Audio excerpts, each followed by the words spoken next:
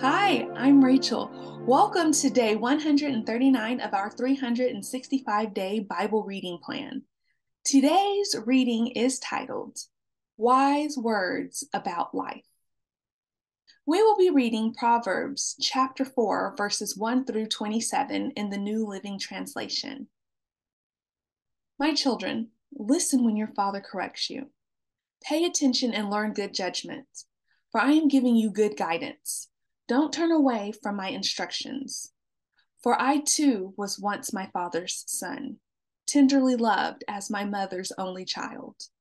My father taught me, take my words to heart, follow my commands, and you will live. Get wisdom, develop good judgment. Don't forget my words or turn away from them. Don't turn your back on wisdom, for she will protect you. Love her, and she will guard you. Getting wisdom is the wisest thing you can do. And whatever else you do, develop good judgment. If you prize wisdom, she will make you great. Embrace her, and she will honor you. She will place a lovely wreath on your head. She will present you with a beautiful crown. My child, listen to me and do as I say, and you will have a long, good life. I will teach you wisdom's ways and lead you in straight paths. When you walk, you won't be held back. When you run, you won't stumble. Take hold of my instructions. Don't let them go.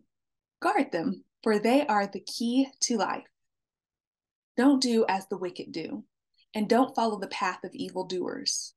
Don't even think about it. Don't go that way. Turn away and keep moving. For evil people can't sleep until they've done their evil deed for the day.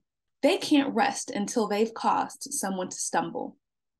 They eat the food of wickedness and drink the wine of violence.